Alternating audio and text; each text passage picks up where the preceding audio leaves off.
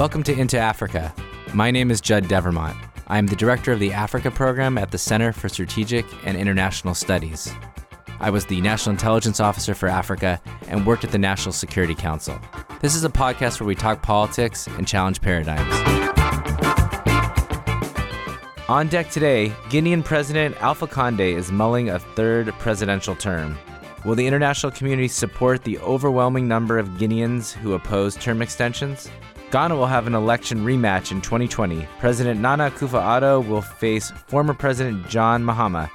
What does this tell us about the health of Ghana's democracy? Plus, we discuss Afrobarometer polling, its unique insights, and why U.S. decision-makers should integrate it into the policy process. So whether you have a history with the continent or you're a newcomer, we want to get you into Africa. Guinea's President Alpha Conde is flirting with a third term in office, threatening to dent his country's democratic credentials. Now, the main Guinean opposition parties and civil society groups have announced the creation of a coalition to prevent President Alpha Conde from seeking a third term in 2020. Conde, who is 81 years old, was a longtime opposition leader and then took power in 2010 after decades of autocratic and military rule in Guinea. Joining me to discuss this risk of democratic backsliding is Professor Gyimah-Boadi, who is the executive director of Afrobarometer, Dr. Christopher Fomunyoh, who is the senior associate and regional director for Central and West Africa at the National Democratic Institute, also known as NDI, and Brittany Brown, chief of staff at the International Crisis Group. Before we dive into the political situation, I just want to make a couple of points about where we are on third terms in sub-Saharan Africa, particularly in West Africa. I think a lot of us understand that there's been these term extensions elsewhere on the continent, but West Africa has been interesting because a number of times the public has blocked third terms attempts, whether that's in Nigeria or in Burkina Faso, or they voted down attempts in Senegal. And so it actually does have this really strong record of opposing third terms. In fact, only the president of Togo has been effective at manipulating the constitution to allow for terms. But that brings us to Guinea. So, Chris, can you kind of tell us a little bit about this context in West Africa and then what's at play in Guinea? Well, right now, Guinea is one of those countries that went through a transition about 12 years ago. And at the time, people really celebrated the fact that this country that had been ruled by two autocrats since its independence in 1957, that this country was on the democratic path. And despite its heritage, its legacy, that the potential was there for Guinea to really become a democratic country and to utilize the resources that it has for the benefit of its citizens.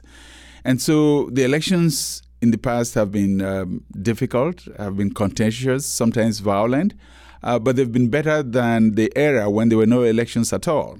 And so people took that and hoped that when the new president who was elected in 2010 would have served his first term, got re-elected, and would have served his second and what ought to be the last term, that the country would have a peaceful transition and an opportunity to renew its leadership.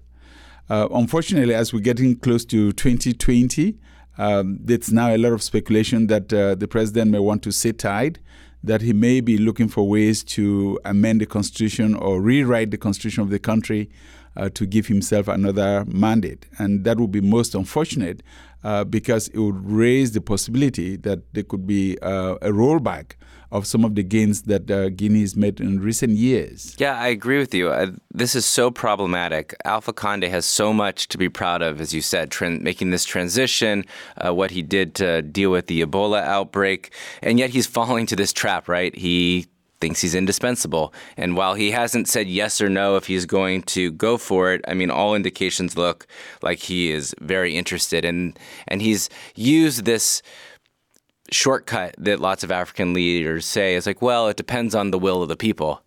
But here's the good news. We actually know what the will of the people is, right? Gyimah, you've done polling on how Guineans think about third terms. What's the answer?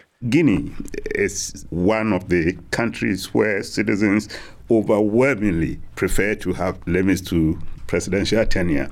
In fact, in the most recent survey, as many as 82% of the adult population expressed support for term limits. To my mind, President Conde is risking a real popular backlash, probably going to throw the country into some kind of chaos. And that alone should dissuade him. Yeah, and I think we've already seen it, right? We've seen a couple of the opposition already go onto the streets. We've seen a couple of clashes. Our listeners may think that, well, what's the harm in having a referendum? Then they'll just vote it down. But the reality is that Guinea hasn't had perfect elections.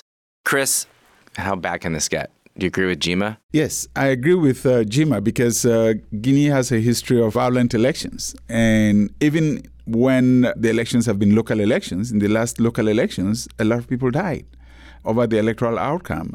There's also statistics that just in May, confrontations between civilian populations and security services, since Conde came to power, over 100 people have died during demonstrations. And so there's a track record. We're also seeing that groups are beginning to mobilize themselves should the issue come to the fore, that they would fight it out. Right. The paradox here is that Conde, when he was in opposition, opposed his predecessor's efforts to extend his term. And now, on all accounts, looks like he's going to do exactly the same thing, that history is repeating itself in the worst way. So we know that 82% of the population opposes third terms. We've already seen people agitate and go on the street on this. The former ambassador, U.S. ambassador to Guinea, Dennis Hankins, had talked about there was no appetite for this. But I haven't heard the current ambassador say anything. I haven't heard the assistant secretary, who was formerly an ambassador to Guinea, say anything. I'm not sure the French have said anything. The only people who are saying anything are the Russians. And guess where they are?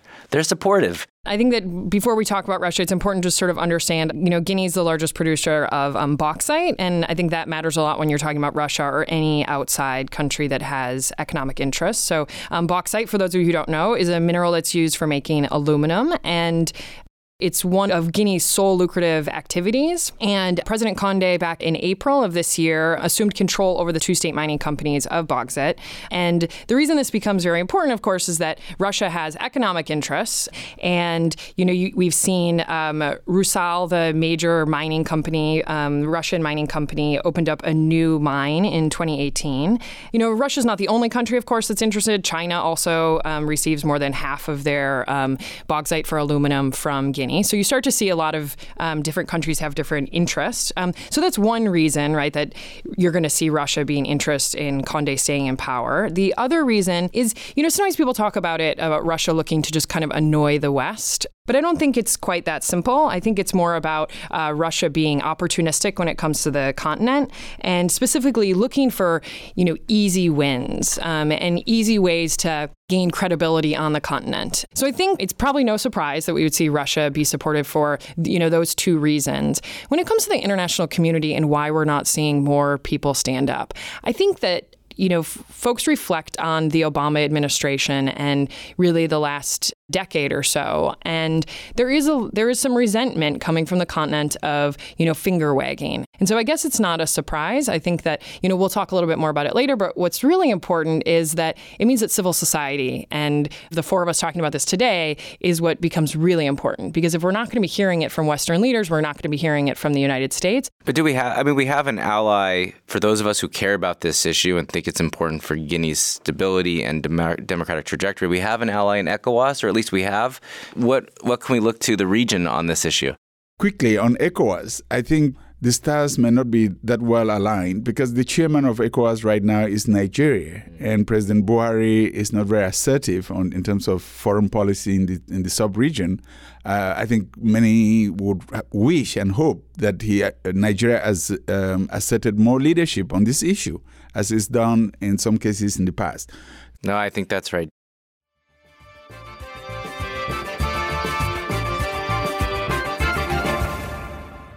Let's shift to Ghana. We're going to take advantage of Gyimah being here. Elections aren't until 2020 in Ghana, but we already know it's a rematch. Current president Nana Akufo-Addo of the NPP versus the former president John Mahama of the NDC. Former President John Mahama has indicated interest in governing the country once again. He announced his bid on Thursday to seek the nomination of the main opposition party and contest the 2020 election. I'd love to hear from you, Gyimah. Who are these two candidates? Akufo-Addo defeated Mahama by 1 million votes. Why is he back in the race? Well, I think former President Mahama is back in the race, and his presence in the race was inevitable because in many ways he represents a safe bet, the safest bet for the NDC. He has strong name and facial recognition. He's an experienced politician.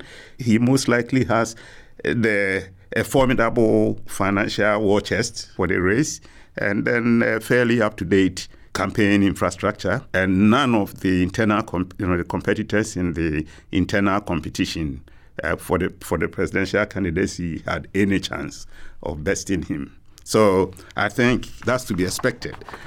Plus, I think his selection, to me, speak to the NDC's desperation to return to power, and along with that, huge discomfort with being out of power.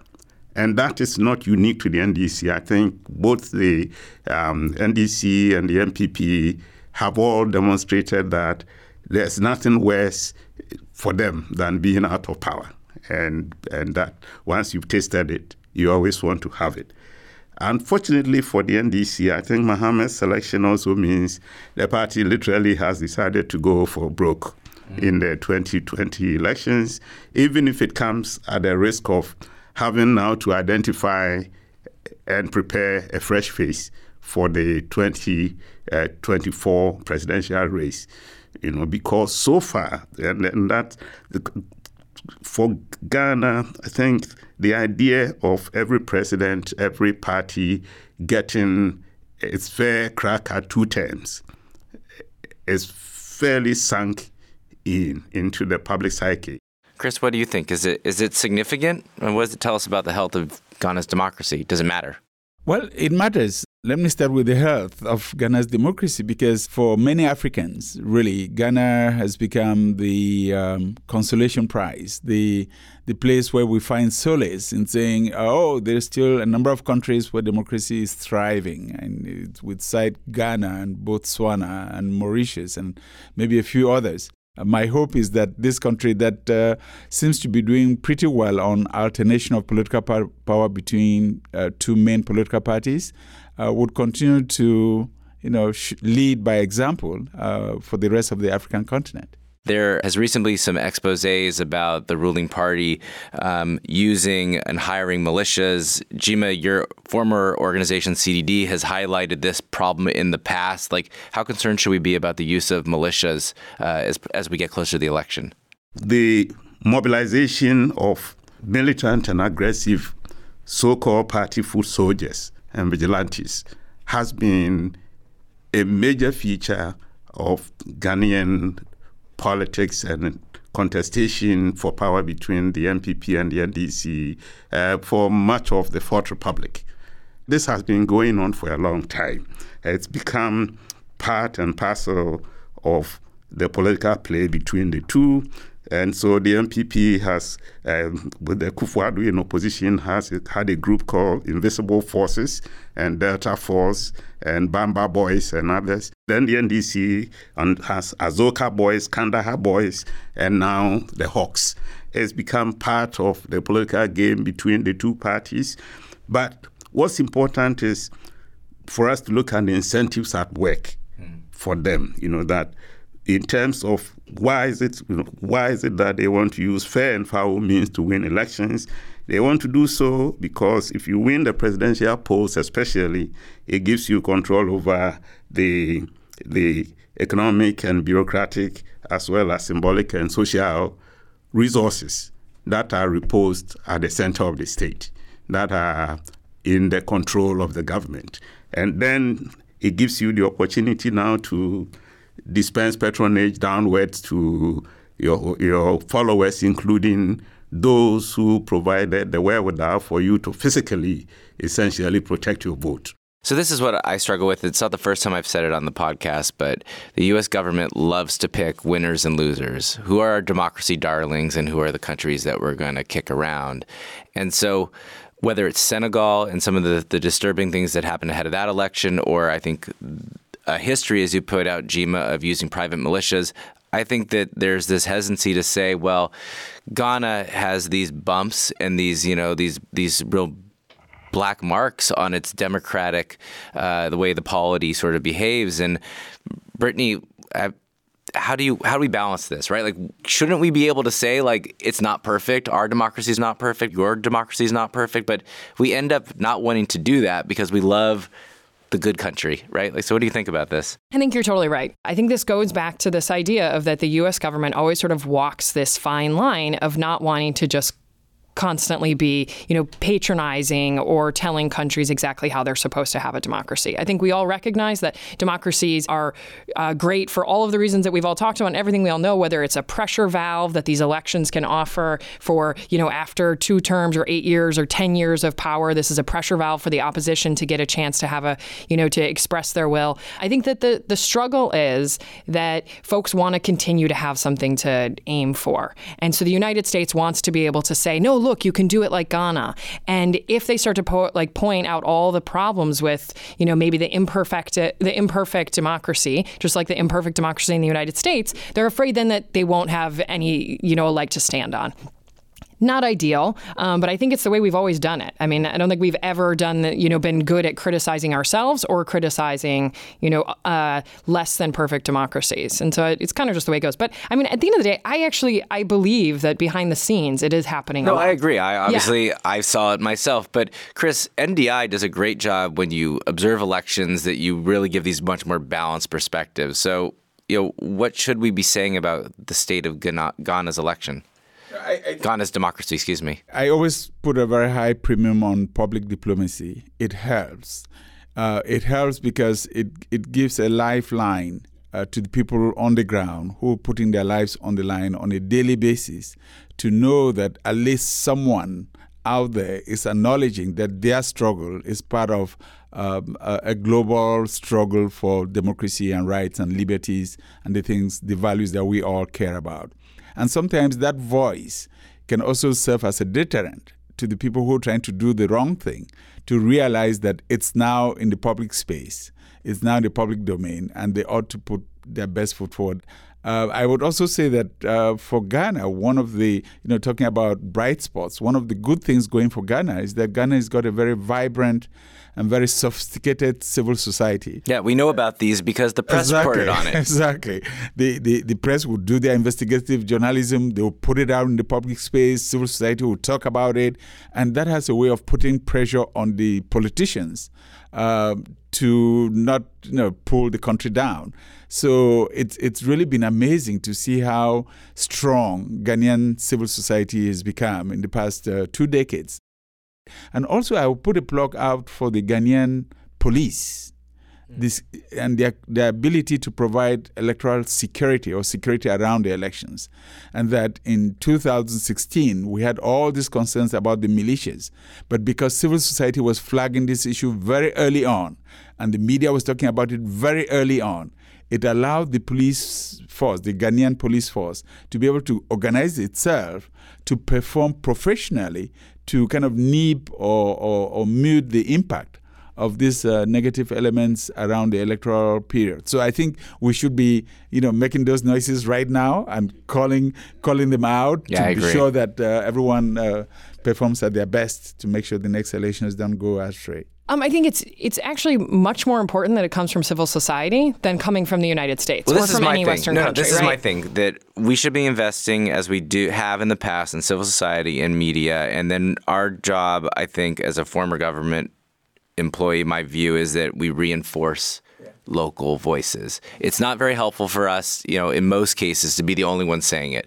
But whether it's whatever we want to talk about that is problematic, when local voices say it, I think that the U.S. government can be better at enhancing that, reinforcing it.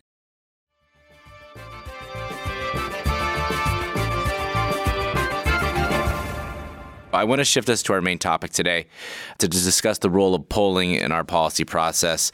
Our listeners may have recalled in episode 5, Decoding the Continent, we talked about the use of data. We discussed budget and ACLID, and we gave a shout out to Afrobarometer. So I'm really excited that we have Gyimah here now to talk about Afrobarometer. It is a critically important resource for analysts, for academics, and for policymakers. So Gyimah, can you talk a little bit about what Afrobarometer does and maybe highlight some of the latest findings for us?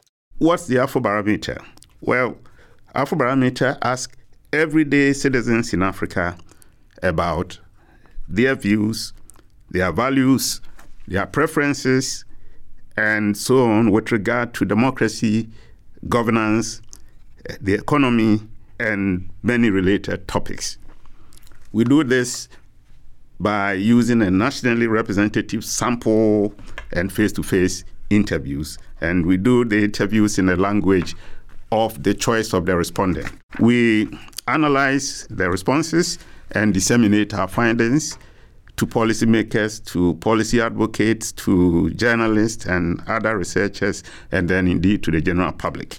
And in the process, and over the course of some 20 years, we have built a Pan-African network of capable social science researchers, as well as people who are able to move the research findings from, as it were, the confines of the think tank or the lab to the policy domain. All of our data, I'm happy to announce, and we always like to say, and analysis are available free of charge to anyone who wants to use it. So we see it as a public good, a public resource, and we are much happier when they are used. We are much happier when they are consulted.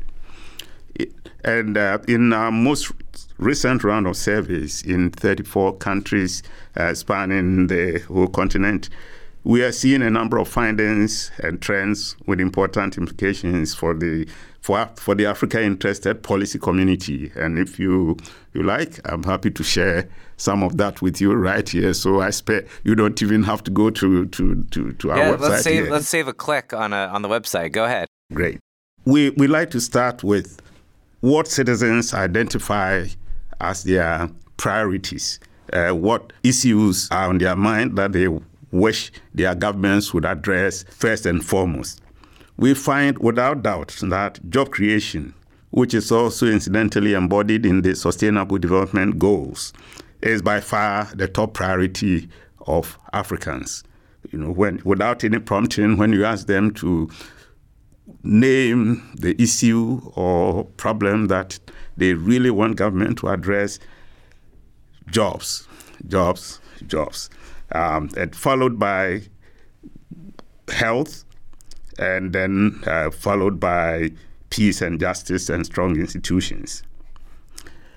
What we find interesting is that when you map government performance indicators onto these priorities, we see frequently that there is a mismatch between these policies, these problems that citizens want their governments to address, and citizens' rating of the performance and delivery of these goods to them as citizens. Again, in some instances, we find a great deal of mismatch between government budget priorities and external development assistance on the one hand versus citizen priorities. So where citizens are saying they want more health, you may find that government is spending more on defense, or aid priorities are on something else. When it comes to democracy, we find that popular support for democracy remains strong. Close to 70% of that, precisely 68% of our respondents in the latest round said express support for democracy, and they are especially supportive of specific aspects of accountable, responsive, democratic governance. We have been asking questions about whether people will prefer a government that is effective but unaccountable versus one that is accountable even if it's not as effective. And the I think in the latest poll, 62% said they would prefer an accountable government to the other alternative. When we started, I think it was about 52 or 50%. So, and it's been rising. So that, for us, says something about those who say that Africans don't care for accountable governance, or they want just for government to be effective. That's not what we are finding. We also find, to our dismay, that citizens confirming fears that some of us have, that the civic and political space is closing, where citizens are confirming this, and that fewer Africans now say they feel free to say what they think, and those who say they are free to say whatever. In fact, for the first time since we started asking this particular question over a decade ago, we find that it's only a minority of Africans that now support the media's right to publish without government interference. More and more Africans are beginning to subscribe to, or beginning to say that, well, if government wants to repress the media, maybe we can tolerate it. We need a lot more deeper analysis to know what to make of the decline in popular support for media freedoms in particular. And it's important to say that this does not detract or take anything away from continuing support of ordinary Africans for democracy and for democratic governance. Jim, I'd like to bring Chris and Brittany back in. I mean, it's clear that this is a rich resource, and I really do appreciate what you are saying. There's some really important implications, but also needs to sort of dig more. But Chris, maybe your reaction to some of the results, and how does NDI use this Afrobarometer as a resource? Sure. Let me say that I'm so elated with Afrobarometer's work, and I'm a big fan, as Gyimah knows, because for the first time in a very long time, we're beginning to have data-driven policy making or policy debate and discussions. And this is something that Afrobarometer almost single-handedly put on the table for the continent.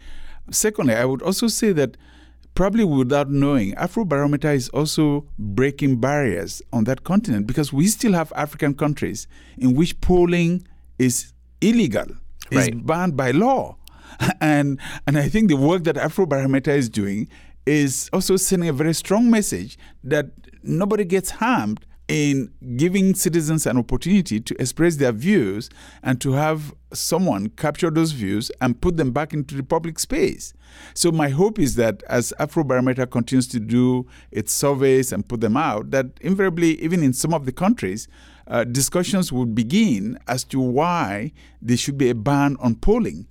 Because I think if polling became an everyday exercise, that governments would perform better. So when you have these things, it's about democracies, and it's about, making sure that you can win your next election. But it's really, at the end of the day, about making sure that they're prioritizing the same things that the people want to be prioritized, so that, the society can continue in a way that's, moving in a positive direction. The last thing I would say also is that on the media question, I think Africans are also caught up in global trends, that we're being impacted by fake news. Yeah, fake news. And all of those things are also, because the continent is not in isolation, they're also having their impact and creating a lot of confusion in how citizens are able to assimilate news through various media outlets. So I'm not very surprised with the question on media.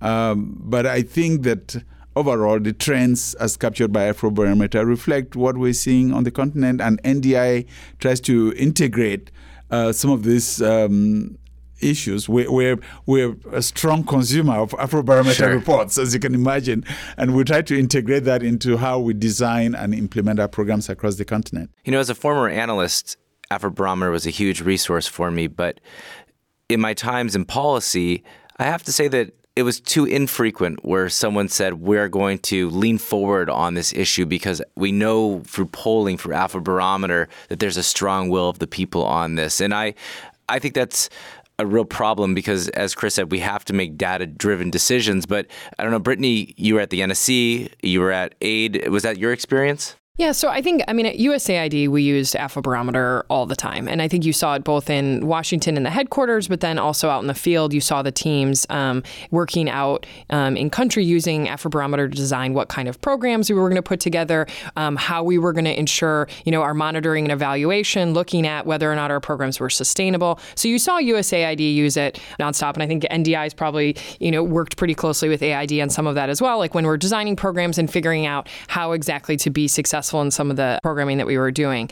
At the White House, I think that, Judd, you're absolutely right. It's a little bit harder sometimes for policymakers. I will say that we did actually use it when the Trump administration came in. So when you saw the transition from President Obama to President Trump, we did use it because we needed data. That was the only thing that was really working with the new group that was coming in. And we did have some people who weren't as familiar with the continent who had come in with the new administration. And so we had to use data. We saw that it was something that was really resonating with a few individuals specifically in the White House that really liked data. And so this was the opportunity to say, this actually matters to people on the continent. And of course, then what we would use that as the second of this is why we must invest in it, because you actually not only have the U.S. interest in mind, but you also have all these people in Africa who are showing that they are also interested in this idea or this, general direction for U.S. policy. Just a comment on that, Brittany, if you're done. First, of course, it's always gratifying to us to hear and to run into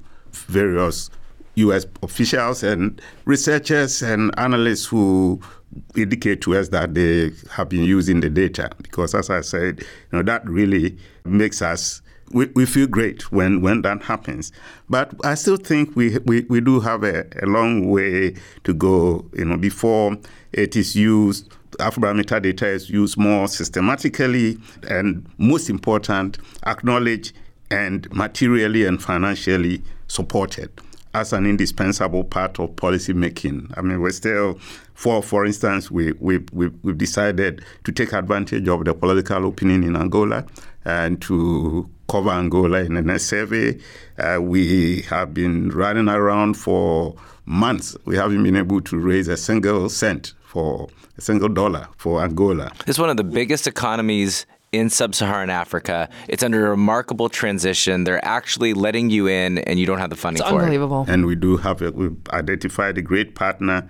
So we're still committed to doing Angola, but the upshot is that if we do Angola, we may have to drop one of the other countries. And that's something that it's almost like being asked to kill one of your babies so the other one will live. Yeah, I think the point is it's a free resource for researchers, in part because other organizations fund it. So this is a critical tool. I'd like to see us incorporate it more in our policymaking. I think, Gyimah, the question is to be clear about that, that we know these things because of Afrobarometer. We are adjusting our policy because of Afrobarometer. And then this opportunity in Angola is remarkable and should be taken advantage of. And I want to give you the last word because there's another opportunity that's really exciting. That's Ethiopia. Can you just tell us a little bit about what's happening in Ethiopia? Sure. Well, definitely, we are going to cover Ethiopia. We've struck a partnership with Freedom House. And so Freedom House will contribute financially to Ethiopia survey.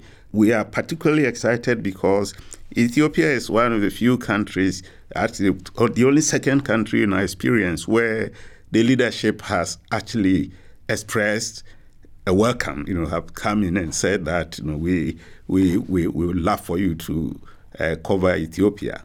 And for us, that was a very interesting development because we've actually done Ethiopia before.